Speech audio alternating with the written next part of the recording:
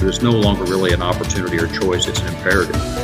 To telling the story, how do we make sure that we're taking full advantage of any and all assets that are on the grid and at customer premises.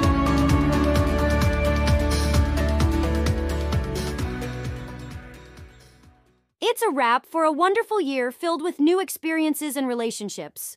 Thanks to all who helped launch the ei360 podcast and for supporting our mission to help spread the work of interoperability and energy management. Let's take a look back. 21 episodes, 11 guests including team members Will Clay, Jamie Tate, and Joe Voles. Board members R.B. Sloan, Mark Hefner, and David Victor, and our valuable partners Terry Swope and Mark Peacock from Link Spring, Lynn Posick and Ted Wilmus from Expero, Kirk Whittington from Wesco, and Mike Welch from Neo4j.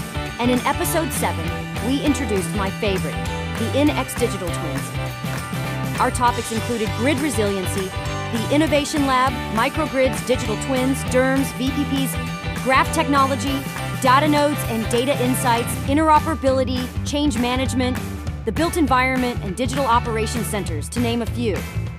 We shared expertise across industries and shined a light on the unique stories that are changing the way we think about energy.